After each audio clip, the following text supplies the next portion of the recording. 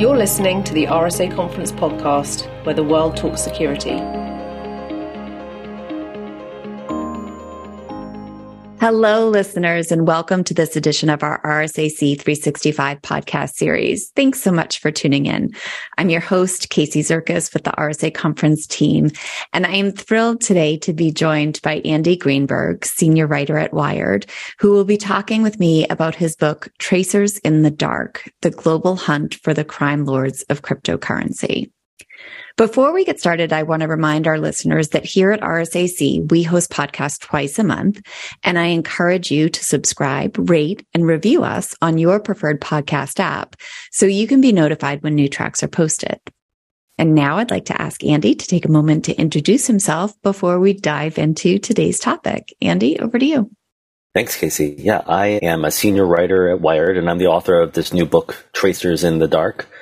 And I've covered this world of, well, just broadly hackers and cybersecurity, surveillance, encryption for the last 15 years now. And in 2011, I wrote, I think, the first print magazine piece about Bitcoin, which kind of started me down this journey into the kind of crypto underworlds, very specifically for me covering the kind of subversive and dark and often illegal side of cryptocurrency's use.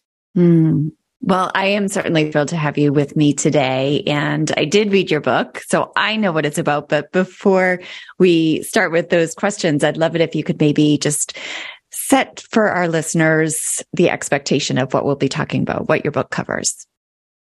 Yeah, well, actually, the first piece I wrote about Bitcoin for Forbes in 2011 was titled Cryptocurrency, and I thought that I'd come up with that term. It was so early that nobody was even using that phrase, cryptocurrency, and Bitcoin was worth $1. And also, as I spoke to very early Bitcoin developers and even reached out to Satoshi Nakamoto himself or herself, who was still online at that point, but declined to be interviewed, I got this impression that this new phenomenon, Bitcoin, was meant to be, and in fact was by some descriptions, untraceable, anonymous digital cash for the internet.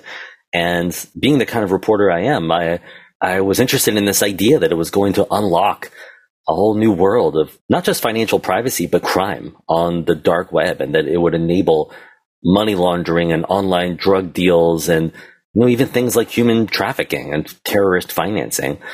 And all of that did come to pass over the next, years and the next decade, ultimately. But then if we kind of fast forward to 2020 or so, almost a decade later, I started to see just how completely wrong I was to describe Bitcoin as untraceable or anonymous. That not only was Bitcoin traceable in some circumstances, it was kind of the opposite of untraceable. It turned out that if you could kind of crack the blockchain, then you could follow the money in the cryptocurrency world in some respects far more easily than you could even in the world of traditional finance. And although I started to see this only around 2020, when the Department of Justice was issuing these thanks and crediting this one company, Chainalysis, a cryptocurrency tracing firm, and one sort of takedown announcement after another, it turned out, as I looked deeper, that Chainalysis had been working with a kind of small group of detectives in law enforcement who for years had been using cryptocurrency tracing as this incredibly powerful investigative technique, tracing cryptocurrency to take down one massive cybercriminal operation after another. And I saw that cryptocurrency had actually been a kind of trap for cybercriminals that had seduced them with this false notion of invisibility or untraceability, when in fact it was anything but. And this small group of detectives had kind of turned the lights on and surprised one massive criminal operation after another. And each bust had been bigger than the last. And as I delved into this and reported out those stories, I saw that they were some of the biggest I'd ever covered in my career. And that really is the story of Tracers in the Dark, about this escalating spree of cyber criminal busts, all based on the traceability of cryptocurrency. Yeah. And it really is so fascinating. Listeners, if you haven't read it, I strongly recommend the book. It does read like a thriller, so much so that at many points I wanted to actually let myself believe that I was reading fiction. The book evoked so many feelings of everything from fear to hope. And one takeaway for me in particular is this notion that two things can be true at once. Andrew, you talked about this presumption of privacy and anonymity with a technology that is actually designed to have a public record. So the illicit activities that happened on the dark net because of the availability of cryptocurrency were presumed to be private, yet the reality is that nothing was private for cryptocurrencies.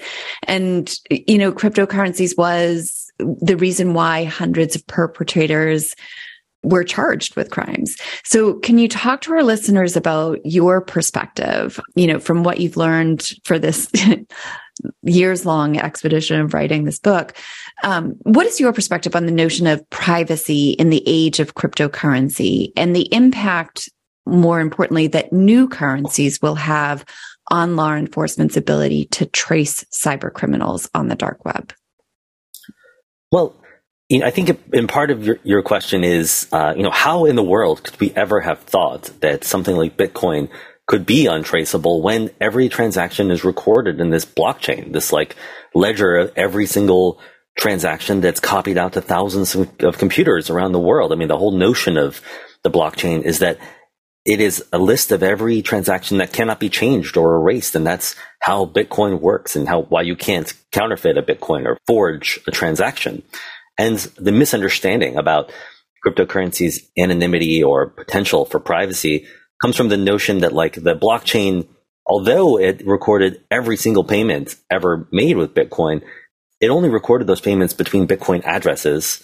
And so, back in 2011, when I started covering this stuff, and for years to come, and throughout the years, for instance, that the Silk Road dark web drug market was using Bitcoin as its central payment mechanism, we all looked at this and thought, well, if you can't figure out somebody's Bitcoin addresses, then you can't identify their transactions. Even if you can see them right there on the blockchain, you can see somebody paid a certain number of Bitcoins to somebody else, but if you can't figure out anything about who those Bitcoin addresses are, then that's still, if not an anonymous transaction, at least a pseudonymous one. Like you can hide behind the pseudonym of your address. It was really only like starting in 2013 with this seminal cryptocurrency tracing paper written by Sarah Meiklejohn, a researcher, or she was the lead author anyway of this paper that she worked on at the University of California, San Diego, where she began to show with her collaborators that you could start to prove through these kind of clustering techniques that hundreds or sometimes thousands of addresses belonged to a single entity or service or person.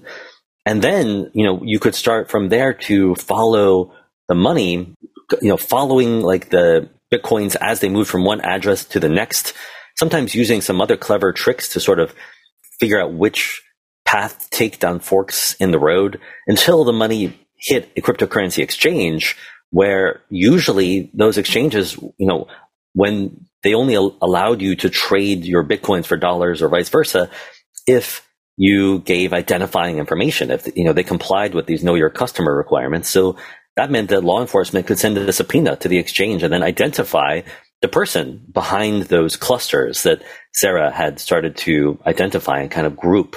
So that is really like the first massive hole blown into the illusion of Bitcoin's anonymity. But, it was only when her tricks began to be kind of integrated into automated software sold by companies like Chainalysis, which is now this $8.6 billion behemoth of cryptocurrency tracing. That's their market cap these days. That law enforcement began to be able to buy these techniques and use this service, this automated tool, to follow the money on the blockchain like never before, and really just tear the lid off of this hidden underworld economy. And the central player here in many parts of the book is actually IRS, the Internal Revenue Service's criminal investigators, who use Chainalysis' tools to help to solve the Mt. Gox theft, the theft of $500 million of cryptocurrency from the first cryptocurrency exchange, which was bankrupted by hackers, and then to identify the administrator of Alphabay, a dark web crime and drug market that was ultimately 10 times the size of the Silk Road. And then finally to take down the Welcome to Video child sexual abuse video network, this child exploitation dark web service that was by some measures the biggest of its kind, and arrest 337 of the site's users around the world, men, who were uploading and downloading and abusing, sometimes hands-on, and recording abuse of children. So the impact of this was gigantic.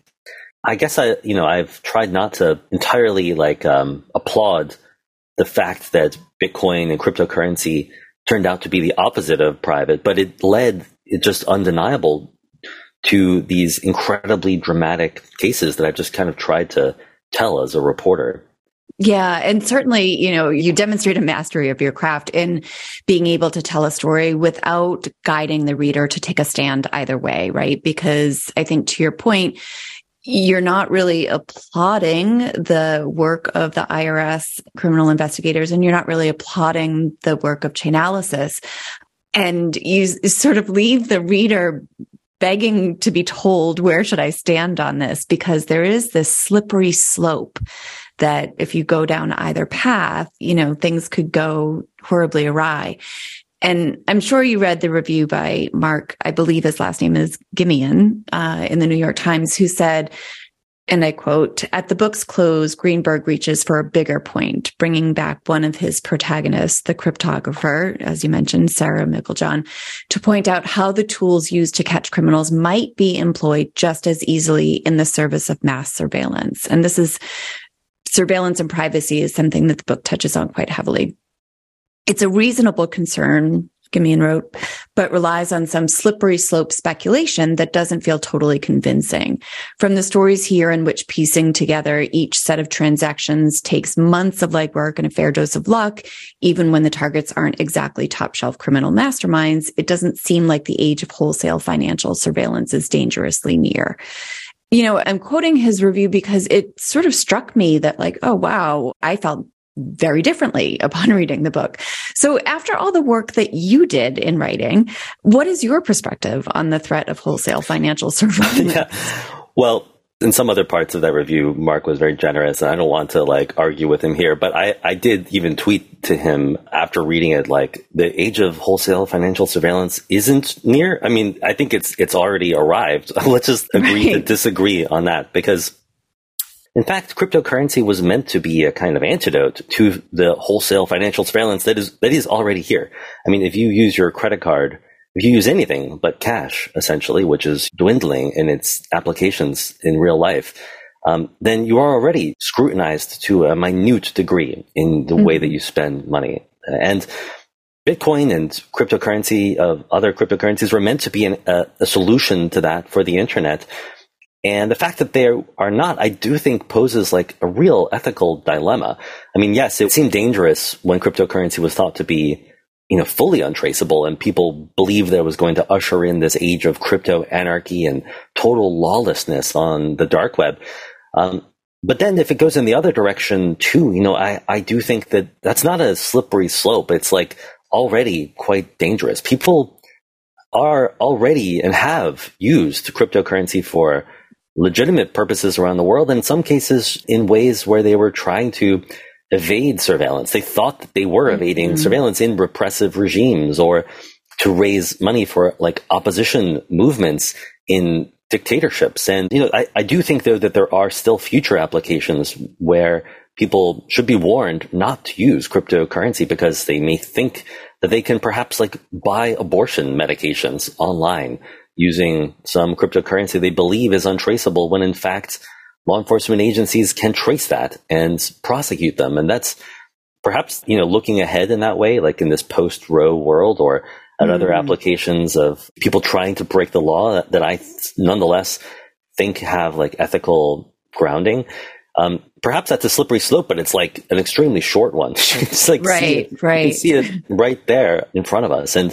And so, I do think that Sarah Meiklejohn, when she points to her just deep ambivalence about the fact that the techniques that she came up with to trace cryptocurrency are now used by law enforcement agencies, I'm with her. And although these techniques, of course, as I said, have been used to take down people doing really bad things on the dark web, I just didn't want to leave the reader with the impression at the end of this book that this is just a simple cops and robbers story without, Right. a more nuanced ethical picture. Yeah, there were so many nuances. And I really did feel Meiklejohn's ambivalence in those closing chapters. In your acknowledgments, you wrote, I remain grateful that there are such people motivated to take the time and in some cases the risk to tell these stories simply because events are too significant to leave untold. Yet at the close of the book, the heroes never returned with that magic elixir that we hope for in the hero's journey. So what is it that you hope readers take away from the book? Why was it so important to you that these events be told? Well, I don't know. I'm a reporter, so I just feel like storytelling is important for its own sake. Like, I don't know. I've done this long enough that I can't stand the notion of there being these epic detective stories. And I hope that, when people read this book, they'll agree like that some of the events here are just truly stranger than fiction, and the notion that the main characters of those stories would take them to their grave, that I can't really abide that as a professional journalist and storyteller, I guess. And so who I'm talking about really is like, there are several like protagonists in the book who, of course, I do name and I tell their stories in detail, including like Tigran Gambaryan, who is this criminal investigator at the IRS criminal investigations, who in some ways is, involved in practically every one of these cases and always seem to like come up with the next clue, the big turn in the case. But then there are other agents who asked me not to use their names, gave me information, sometimes, at risk to their own careers. And not even because like they wanted to like get some truth out there or like warn people or, I don't know, send a message to criminals or anything, but really just because they had lived through a really crazy detective story on a huge scale that deserved to be told. So that's really who I'm talking about in the acknowledgments there. Yeah. Another question for you. Toward the end of the book, when you're meeting with one of the protagonists, Groninger, about Chainalisis's involvement in the Colonial Pipeline investigation, he tells you that you'll have to write another book in 5 years in order to get that information. So is this foreshadowing for the reader? Do you have your next project in mind? Well, sorry, I also should back up, and I think I can answer one of your other questions at the same time. Like you were saying, like, but they didn't come up with the magical elixir here, and I think both of those questions apply to like ransomware in particular, which is this one case where cryptocurrency continues to be used for really dangerous and disruptive crimes. Hackers are still demanding ransoms in cryptocurrency. And the fact that that can be traced has not actually been a silver bullet for that plague on the digital world. Mm-hmm. And that, it turns out is really because tracing there and even visibility and identification of who did these crimes is not enough. Like you can point to exactly where the money is, but sometimes it's still beyond your reach if it's in a non-extradition country like Russia with ransomware or North Korea with the massive thefts of cryptocurrency that country's hackers are still carrying out all the time. But then your other question, regarding like Michael Groninger's statement that I'll have to write another book in 5 years, he was really talking about the Colonial Pipeline case where Chainalysis traced a ransom payment where, in the case of Colonial Pipeline, which was hacked and extorted for $5 million. And Chainalysis helped to recover a big chunk of that money. Mm-hmm. And it's still not clear how exactly that was carried out, despite the fact that the hackers were almost certainly all based in Russia in that case. How did the FBI, with Chainalysis's help, actually get that money back? And I would love to tell that story. I don't know if that's another book, but it's something that I absolutely would love to crack open. And just as with the others, deserves to finally be told. If anybody listening was involved in the Colonial Pipeline hack, and the response to it, then yes, I'm here and want to tell that story. Wonderful. I don't know if you saw headlines today that it was like a dark web marketplace. It had a billboard in Russia, was able to just purchase advertisement on a public billboard in Russia. Wow, I did not see that. But I think it does speak to just like the fact that crypto anarchy is in some ways like happening, but only in certain geographies, it turns out. It's not even like the untraceability of the dark web or cryptocurrency that's enabling it, but political boundaries and just like the total immorality of the Kremlin, honestly. So I have one final question for you before we wrap up. For me, the book was more a Platonian tale akin to the Ring of Gyges. I just kept thinking of, if you had the ring and you could be invisible, what would you do?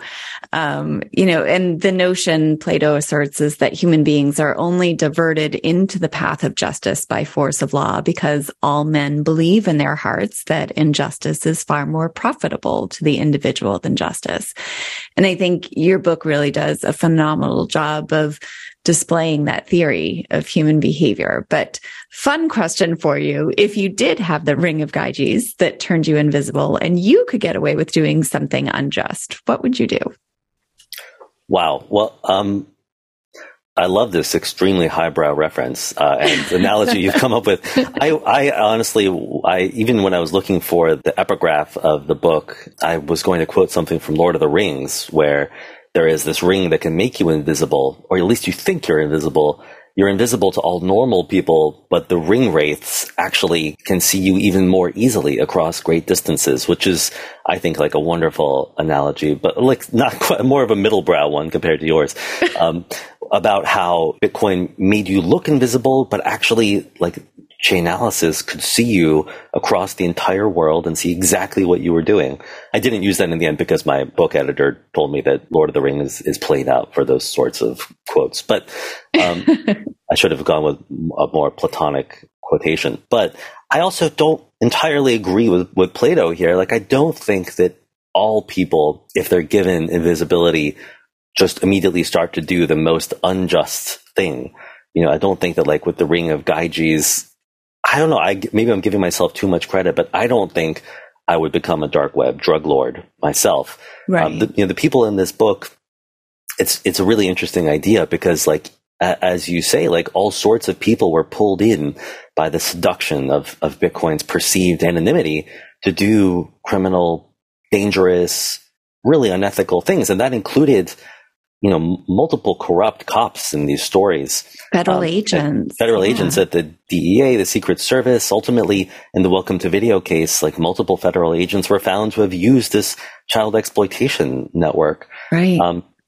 And even, I do quote Tigran Gambaryan, who he believes, he has the kind of more black and white idea of crime that like without law enforcement, people just descend into chaos. Mm-hmm.